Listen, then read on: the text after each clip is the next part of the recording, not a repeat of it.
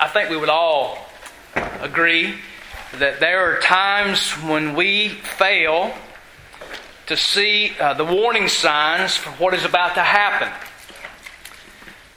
On April the 18th, 1983, the U.S. Embassy in Beirut, Lebanon, was bombed and 63 people were killed. The Islamic Jihad claimed responsibility. On October the 23rd, 1983, the Marine barracks in Lebanon were bombed, killing 24 Americans and 58 French troops. Again, the Islamic Jihad claimed responsibility. I remember that day well. I was on a ship in the Mediterranean Ocean when that took place. On March 16th, 1984, the Islamic Jihad kidnapped and later murdered political officer William Buckley. On February the 26th, 1993, the World Trade Center in New York was bombed, killing 6 and injuring 1,000.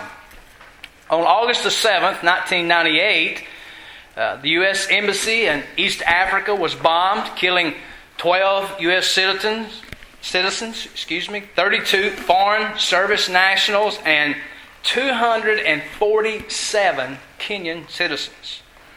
Almost simultaneously, a bomb went off outside the U.S. Embassy in Tanzania, killing 10 people.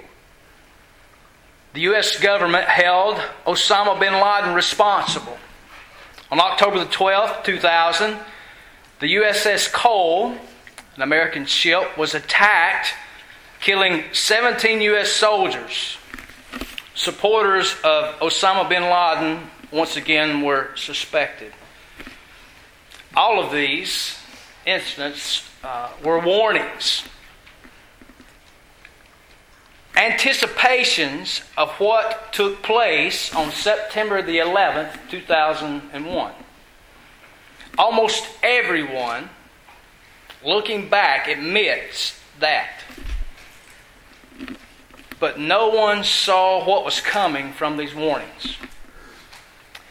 The trumpet judgments in Revelation serve as a warning of the judgment that is to come. Just like these incidents I've read you, we fail at times to see the obvious. If you're looking at your handout, you see the main idea here is that God judges unbelievers for their rebellion. I know this is a solemn chapter in the book of the Revelation. It's a very difficult chapter. God judges unbelievers for their rebellion by allowing Satan and his demons to inflict punishment upon them. God judges unbelievers for their rebellion by allowing Satan and his demons to inflict punishment upon them. Why is chapter 9 in the Bible? I've ran across a particular commentator which I've grown to really appreciate. Almost in every commentary he writes, he does these things. Why is this chapter in the Bible? We often ask that question, in particular one like this. Why is this here? He gives some needs based on why this chapter is in the Bible. Having read the Bible as a whole and seeing God and His character and His holiness and seeing us, there's a need here for this chapter. He says we have a great need to see sin for what it is. The sins that tempt us are not things for us to enjoy. Instead, they are traps set by Satan. We need to recognize sin for what it is and be convinced that God's commands are good for us. God is not being mean to us by saying, do these things and do them this way. And we need to understand that sin will not benefit us. We also need to understand that God is holy and that He will for sure judge sin. We need to understand that God alone, through Jesus, can save people from that judgment. That's why chapter 9 of the book of the Revelation is in the Bible. Revelation chapter 8, as we looked at last week, verse 13 ended with the announcement of these three woes that was to come. In chapter 9, verses 1 through 12, John then describes what happens when the fifth trumpet is blown. So if you're looking at your handout, you have this first woe, the fifth trumpet, and that's contained within verses 1 through 12. So we just kind of simply outlined it. The first woe, the fifth trumpet. Verse 1 says, "And the fifth angel blew his trumpet, and I saw a star falling from heaven to earth, and he was given," I was going to say that's a key, but no pun intended. He's given the key to the shaft of the bottomless pit. John sees a star that had fallen from heaven. Notice that this star, this is important now, don't miss this. This is how important words are in the Bible that we miss sometimes. Notice that this star is a he and not an it. You see that? I'm sure there are times, if you're like me, you've read that and you've totally missed. It's a he and not a it. So the question would be, who is the star, right? Who is he? This star symbolizes Satan. That's who this star symbolizes. Now, a follow-up question will be, how so? All right, I'm going to try to give you some things that try to substantiate that argument. Number one, in the Gospel of Luke, Jesus says to his disciples, "I saw Satan falling like lightning," or more literally, like a star from heaven. Second, this star, he's identified in verse 11 as the king of the bottomless pit. His name in Hebrew is Abaddon, and in Greek, Apollyon. Apollyon is Hebrew for destruction, and Apollyon is Greek for destroyer. No one else in the Bible gets those titles other than Satan. Third, in chapter 12, verse 9, which we haven't gotten to yet, in chapter 12, verse 9, we read that Satan, the dragon, was thrown down out of heaven to earth, just as this star here has been. Combining those seems to make for a good reason to say that this fallen star is a figurative description for Satan himself.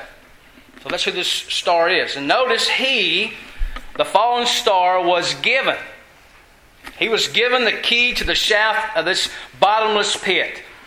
That's another, if you'll remember, we talked about this in previous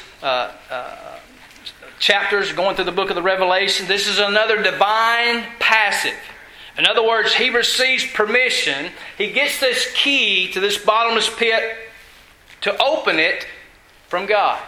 God allows Satan to do this. He gives him this key to this bottomless pit. And look at verse 2. This key was given to him, and what does this key do? It permits him to open that bottomless pit, and doing so releases from this pit this dirty black smoke, and it says like the smoke of a great furnace. And notice the results of that in verse 2. The sun and the air were what? Darkened. And then, verse 3, out of the smoke come locusts on the earth, and the locusts, there again, notice, were given power like the power of scorpions on the earth. We'll see as we go through here that these scorpions inflict suffering on men.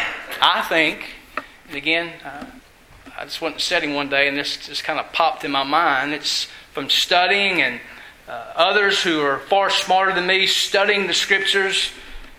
I see these locusts as a figurative description for demons. So you have Satan, the star, and these locusts are a figurative description for the demons. Satan and his demons. And here's why I would say that. They come from the bottomless pit. And in the Greek, the word for bottomless pit is the word abyss, which is the dwelling place of demons. The realm of the demons. It's where the demons hang out, if you will. Second, I don't think they can be literal locusts, because in verses 4 and 5 we read that they don't harm plants, but they harm who? People. What do locusts harm? Plants. These locusts don't harm plants, but they harm people. Thirdly, I think that they can't be literal locusts because in verse 11 it says they have no king over them. If you read Proverbs chapter 30 verse 27, it says the natural locust have no king. Verse 11 says they have a king. Natural locust, according to Proverbs 30, verse 27, has no king. So you put all this together, and it seems best to understand that this swarm of locusts is figurative for a group of demons that are unleashed by Satan himself. In other words, God gives permission to Satan to carry out his evil plan. By his evil plan, I mean Satan's evil plan. God permits Satan and his demons to inflict emotional and, as we'll see, physical torment on unbelievers as punishment for their rebellion against him. God uses, he's not responsible for, listen, he's not responsible for, he allows, he uses the work of Satan as punishment and as a warning for the earth dwellers to repent. Why do I say that? Because when we get to the end of the chapter, what do the earth dwellers refuse to do? Repent. This is a warning to them. Here's what's happening in this world now, and here's what's ultimately going to come to those who rebel against me. And still people refuse to what?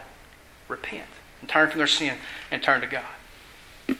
In verse 4 it says, they were told not to harm the grass of the earth or any green plant or any tree, but only those people who do not have the seal of God on their foreheads. These locusts, these figurative are figurative for demons. They don't harm plants again, but they harm people. And it's a specific people that they harm. Notice what it says, only those who do not have the seal of God. That's who they're going to harm. Those people who don't have the seal of God. That wording there, seal on their foreheads, we've heard that before, right? Go back to chapter 7, verse 3. If you were to look there, it says, do not harm the earth or the sea or the trees until we have sealed the servants of God on their foreheads. Chapter 9 and chapter 7 both mention not harming the earth and trees, and both these texts mention the seal of God on the forehead. Revelation chapter 7 verse 3 seals the saint, and chapter 9 verse 4 states that those who don't have the seal will be harmed by these scorpion-like locusts, these demons. Here's what we need to understand. Revelation chapter 9 shows us that we definitely want the seal of God on our foreheads. We want that. Here's my question for you. Do you have that seal of God on your forehead? You're thinking, well, when I looked in the mirror this morning, I didn't have anything on my forehead. Well, it's not a literal seal. If it's not a literal seal, then what is it? In chapter 7, verse 3, it says God's servants. That's key. God's servants are the ones who are sealed. And in chapter 1, verses 5 and 6, God's servants, again, are those who have been freed from their sin by the blood of Jesus and made into a kingdom and priests. That's who the sealed are. Do you have that seal? Sitting here today, do you have that seal? Have you been freed from your sin by the blood of Jesus? If you do, then you have that seal upon you. Do you believe in the shed blood of Jesus on the cross to free you from the penalty due your sin? Do you have that? Have you been transferred from the dominion of darkness into the kingdom of Jesus? And here's the question. Is Jesus your king? Are you serving Him? As it says in chapter 1, verses 5 and 6, are you serving Him as a priest? Now you remember going, well, last I checked, my credentials didn't call on me or didn't allow me to be a priest. Well, here's what a priest is representative of. Here's what that means. A priest worships God, right? That's what priests did in the Old Testament. They worship God. And in the book of 1 Peter, it says that you and I are priests of the living God. Everyone who's been sealed is a priest. A priest worships God, and here's what he does. He worships God and he mediates the knowledge of God to others. Here's the question. Is that what your life looks like? As someone who has the seal of God on them? Are you a priest? Are you one who's worshiping God? That's evidence of having been sealed. of having believed in the blood of the Lord Jesus Christ. You are a priest. You're someone who worships God, and you do your best. You have a desire and a longing to take that knowledge of God to others. That's a very important thing to have in our minds as we're studying chapter 9 here. Is that what your life looks like? When the judgments of God begin to fall, listen, you want this seal. You want this seal. And here's what I would say to you. If you're sitting here today, if you're afraid you don't have that, then I'd call on you to repent and confess your sins to God right now and turn from them and believe in Jesus. That's what you need to do. There is no other answer to that.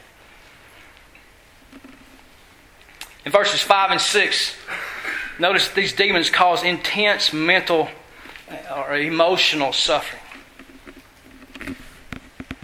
They were allowed to torment them for 5 months, but not to kill them. And their torment was like the torment of a scorpion when it stings someone. And in those days, people will seek death, and they will not find it. They will long to die, but death will flee from them. Notice the torment that these demons are allowed to inflict makes people what? Makes them want to die, in verse 6. This suggests some type of mental, emotional, even a spiritual suffering.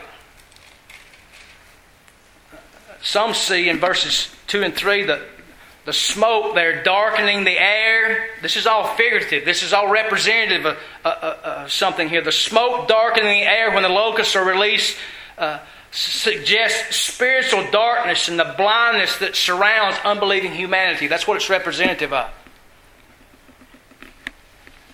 So notice that God allows these demons to torment for how long?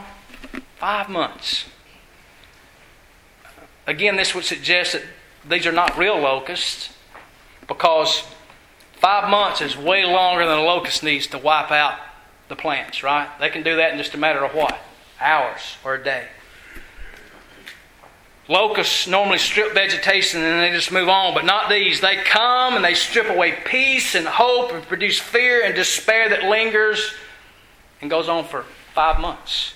Whether this is a literal 5 months or it's just figurative for an extended period of time, regardless, 5 months when you're suffering is what?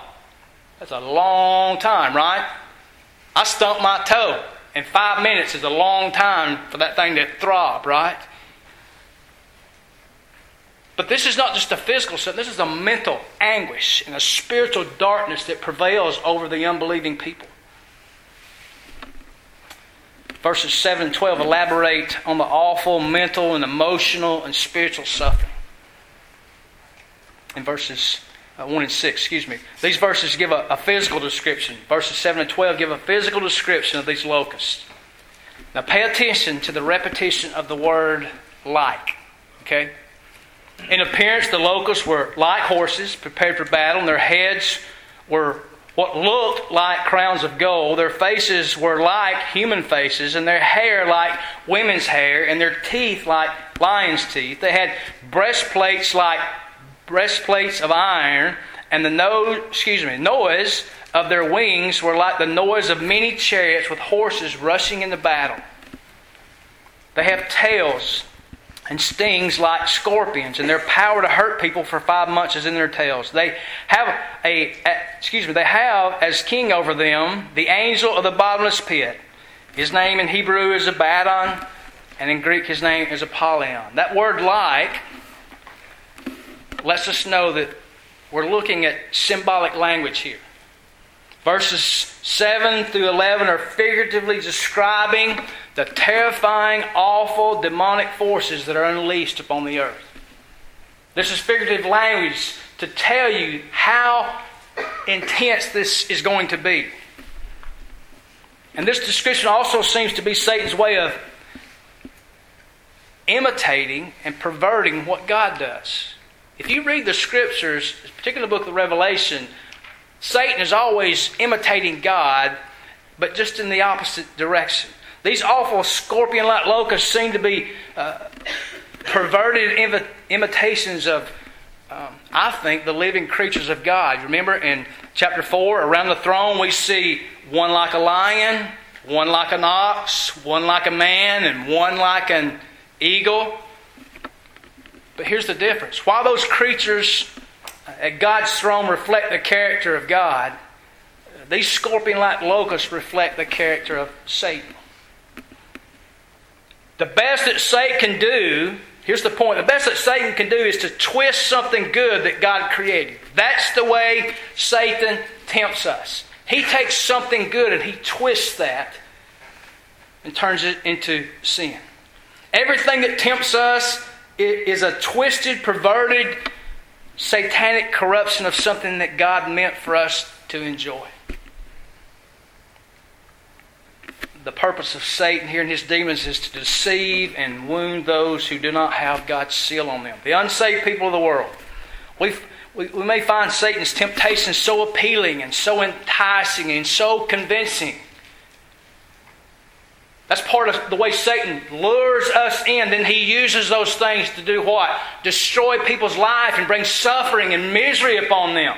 And guess what? That's God allowing him to do that because that's God's judgment on you. Do you understand that? Sin, pursuing things that God give us and turning them into sin, God letting us go that way is His judgment on us.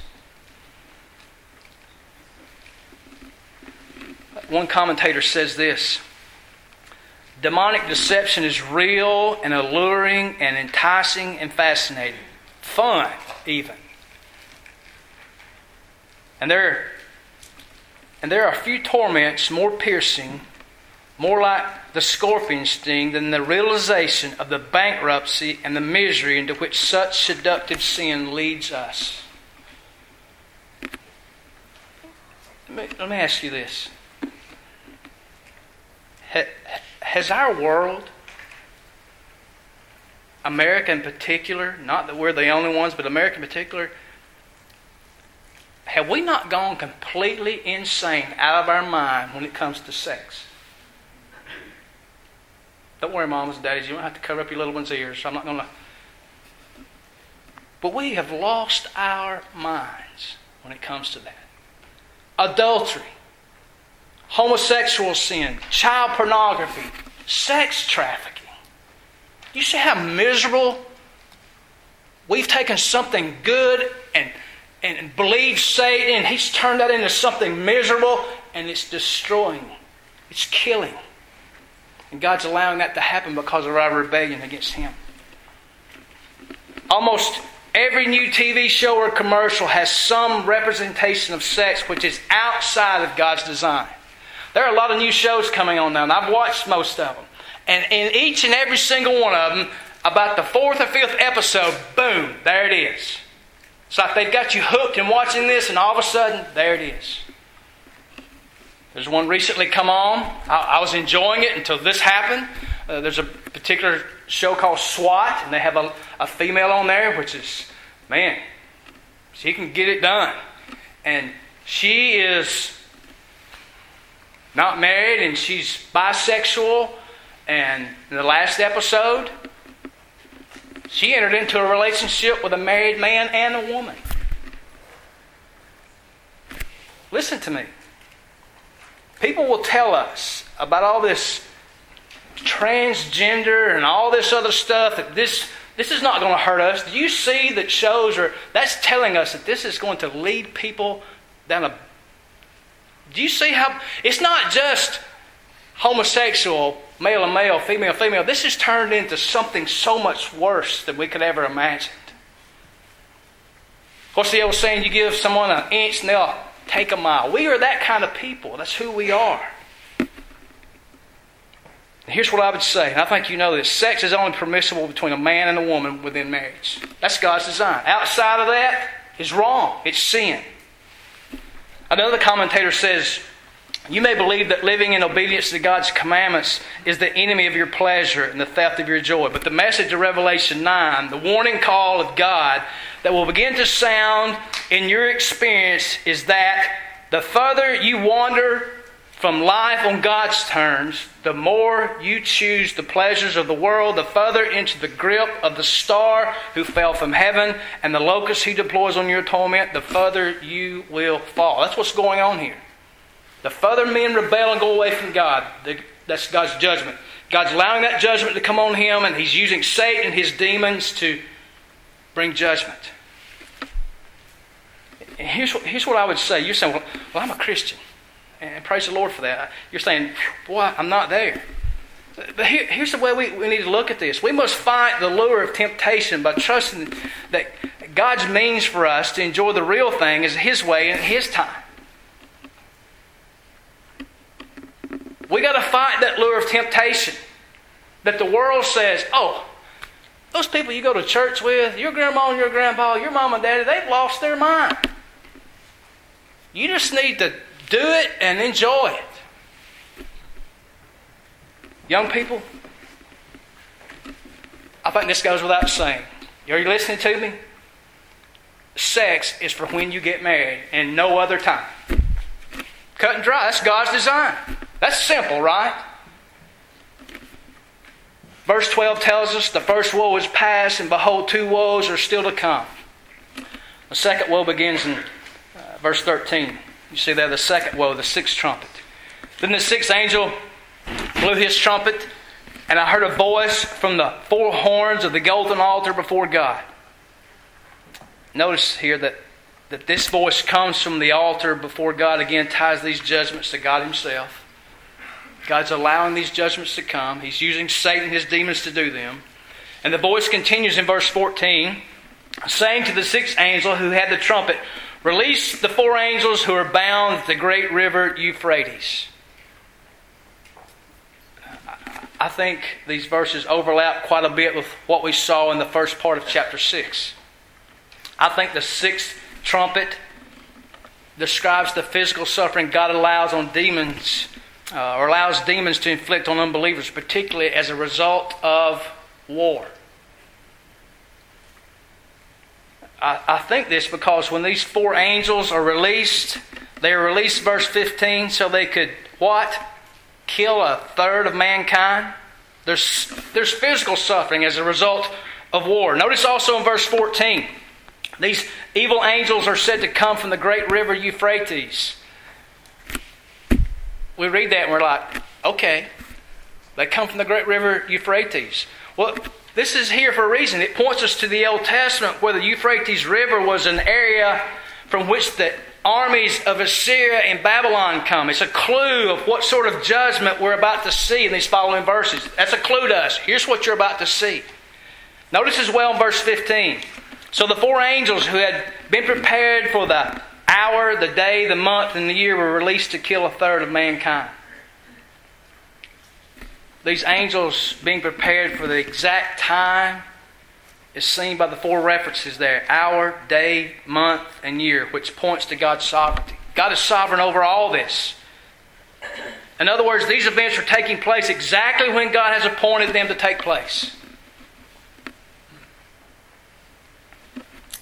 The release of these appointed evil angels in verses 13 to 15 opens the way for this enormous army we see in verses 16 through 19. In the Old Testament, in the book of Deuteronomy, chapter 28,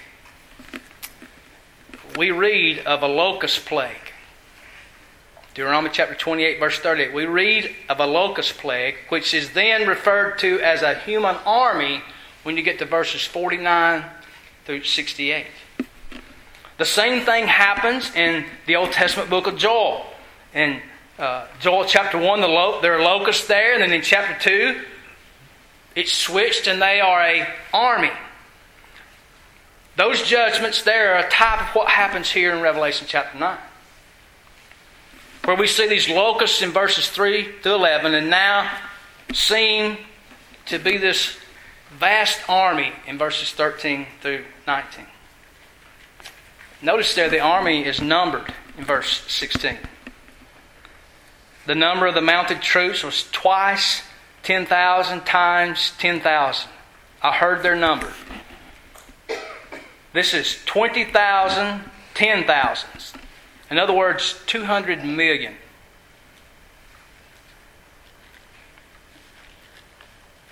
You look at the description in verses 17 through 19. Again, this is all figurative in order to grab our attention, to show us the intensity of this. The horses have breastplates. Their heads are like lions' heads. Fire and smoke and sulfur come from their mouths. Verse 18, killing a third of mankind. Verse 19, their tails are serpents with heads that wound. That sounds very much like the description of the swarm of that demonic locust back in 7 to 11. The similarities there are very striking, even if the description is not exact. It's talking about the same thing. The demons of verses 13 through 15 are the ones who provoke human armies to go to war. That's what Satan does and his demons. They deceive human armies to fight against one another as part of God's punishment upon evildoers.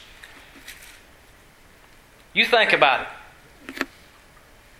There are a lot of just wars. Don't get me wrong. There's a lot of reasons to go to war, and we have done some of those. But think of how many unjust wars evil men have brought on throughout history. Think about it. All to the delight of Satan and his demons. And think of all those who have died and suffered as a result of war. Soldiers and civilians. Think of the thousands and millions of people who have died. Here we learn that one of God's purposes in this is judgment on unbelievers for their sins. When we were in chapter 6, we said that believers suffer. And they suffer from the results of a war as well. No one gets a pass there. Everybody's affected that. But they do not suffer in the same way as unbelievers do. And I think I said this when we were in chapter 6. We are part of the suffering that takes place, right? We don't get a pass. We don't get left out in a lot of cases. But the suffering of a believer is used by God to purify us and sanctify us, while the unbeliever's suffering has no redemptive purpose on them whatsoever. And it's this sort of non-redemptive suffering on unbelievers that's in view here in these verses. They suffer, they die, and they have no hope. But believer, if you're caught up in this and you suffer, you die, you have hope. God takes that suffering that you're in, whatever it is, ever how intense it is, and He uses it to transform and sanctify and purify your life. And then when you die, you have eternal life.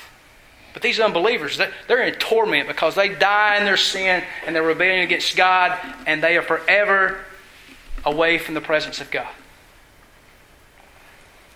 Now, I think I've told you 2 or 3 times, man, we could spend days on chapter 9, turning over every rock. But the point is here that God uses Satan and his demons to judge unbelievers. Now, this is a warning. Remember how I did the introduction? All these warnings that were out there, and then boom, the day come, and now we can look back and go, oh, we should have saw that. Here's Revelation chapter 9. It's saying, unbelievers, you need to look at this. And Christians, you need to look at this and be telling the unbelievers, look at this. This warning is coming from God. And again, I could go into detail after detail after detail here, but the main thing is God uses Satan and his demons to judge unbelievers. Now, you would think, in reading this, you would think that judgments as bad as these first 6 trumpets, you would think, right, that they would get the attention of unbelievers. You would think, right? Good Lord, how much more does it take? It would get their attention and lead them to repent of their sins, right? But if we look at verses 20 and 21, it shows just the opposite. The unrepentant. Keep in mind here that these judgments are real, but they're limited. Total, complete, final judgment is not yet permitted. Okay? Why not? These judgments are the judgments of God. They're limited. They're not total, complete, final judgment. And at the end of these 7 trumpets or 7 seals, trumpets and bowls, we'll see at the end of those, we see this final ultimate judgment that God brings. But in between, there are these judgments that are being poured out now. They're limited. They're not the final judgment. And we need to keep that in mind. They're limited. Total, complete, final judgment has not come. And here's another question we were to ask. Why not? Look at verse 20. The rest of mankind who were not killed by these plagues, and here's the heartbreak of all this, did not repent of the works of their hands, nor give up worshiping demons and idols of gold and silver and bronze and stone and wood, which cannot see or hear or walk. Verse 21. Nor did they repent of their murders or their sorceries or their sexual immorality or their thefts. See, God's purpose in all of this is to give the opportunity to repent. That's what He's calling on. Repent. The judgments are being played out in His providence across human history in order to sound the alarm, to turn back before it's too late. That's the design of all this suffering and everything goes in the world that God allows Satan and his demons to bring out, is to get our attention, to call the unbeliever to repent. This is limited, but one day it's going to come. The hammer's going to drop. God in His providence allows natural disasters, everything from the Zika virus to hurricanes.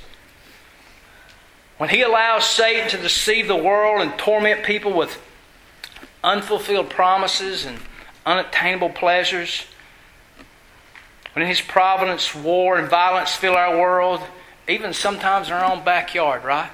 9/11. You realize in 2018 there were 307 mass shootings in the United States. Not the world, but in the United States. In response to these 6 trumpets, humanity continues in unrepentant sin. Despite having their resources taken away, their minds tormented by demons, many lose their lives to demon-caused, Satan-caused war, and those who don't still refuse to repent and find mercy in God.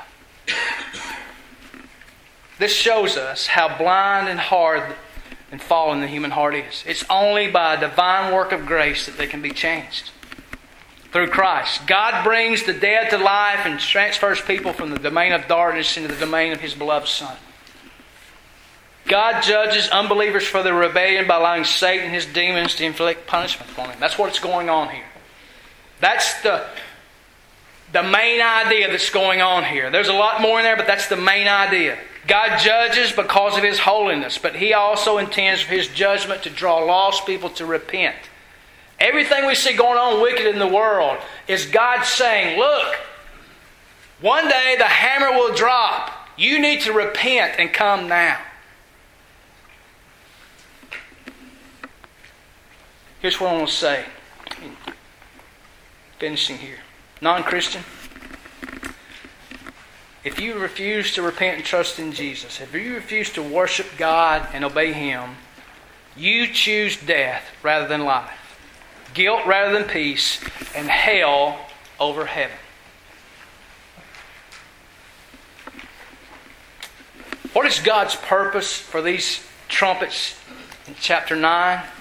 It's to call you non-Christian to wake up and to hear the warnings. That's the purpose of chapter 9. Wake up! Wake up, lost person. One day, the final end, complete, total judgment is going to come. But now I'm warning you.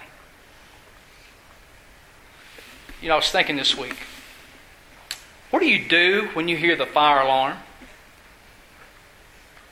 When you hear that police siren, if you're like me, you're thinking, well, I got to pull in the sheets now. He just scared the daylights out of me. I got to pull in here, collect myself. What do you do when you hear the fire alarm, the police siren, the tornado warning?